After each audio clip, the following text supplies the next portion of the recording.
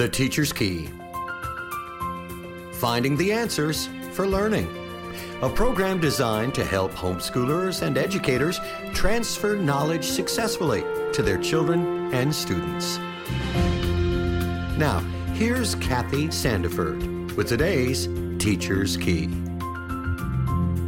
Students that plan and organize their space around them, including classwork, papers, and even multiple tasks, they have good executive functioning skills. They also have good focus skills and memory.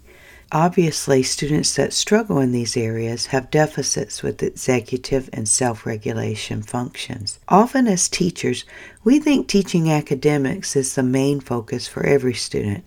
But students that struggle with these skills, they're missing a foundation needed for academic success. Implementing working memory to stretch retention, yet being able to shift attention or settings at a moment's notice are all valuable skills for all students.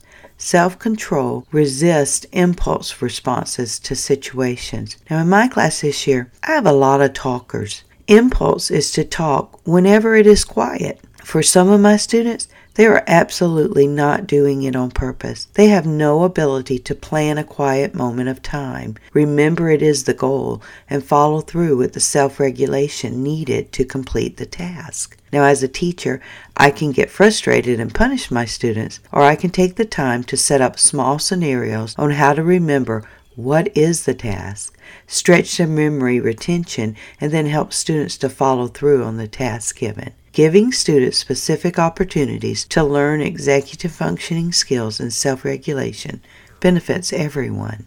This has been the Teacher's Key from Faith Music Radio.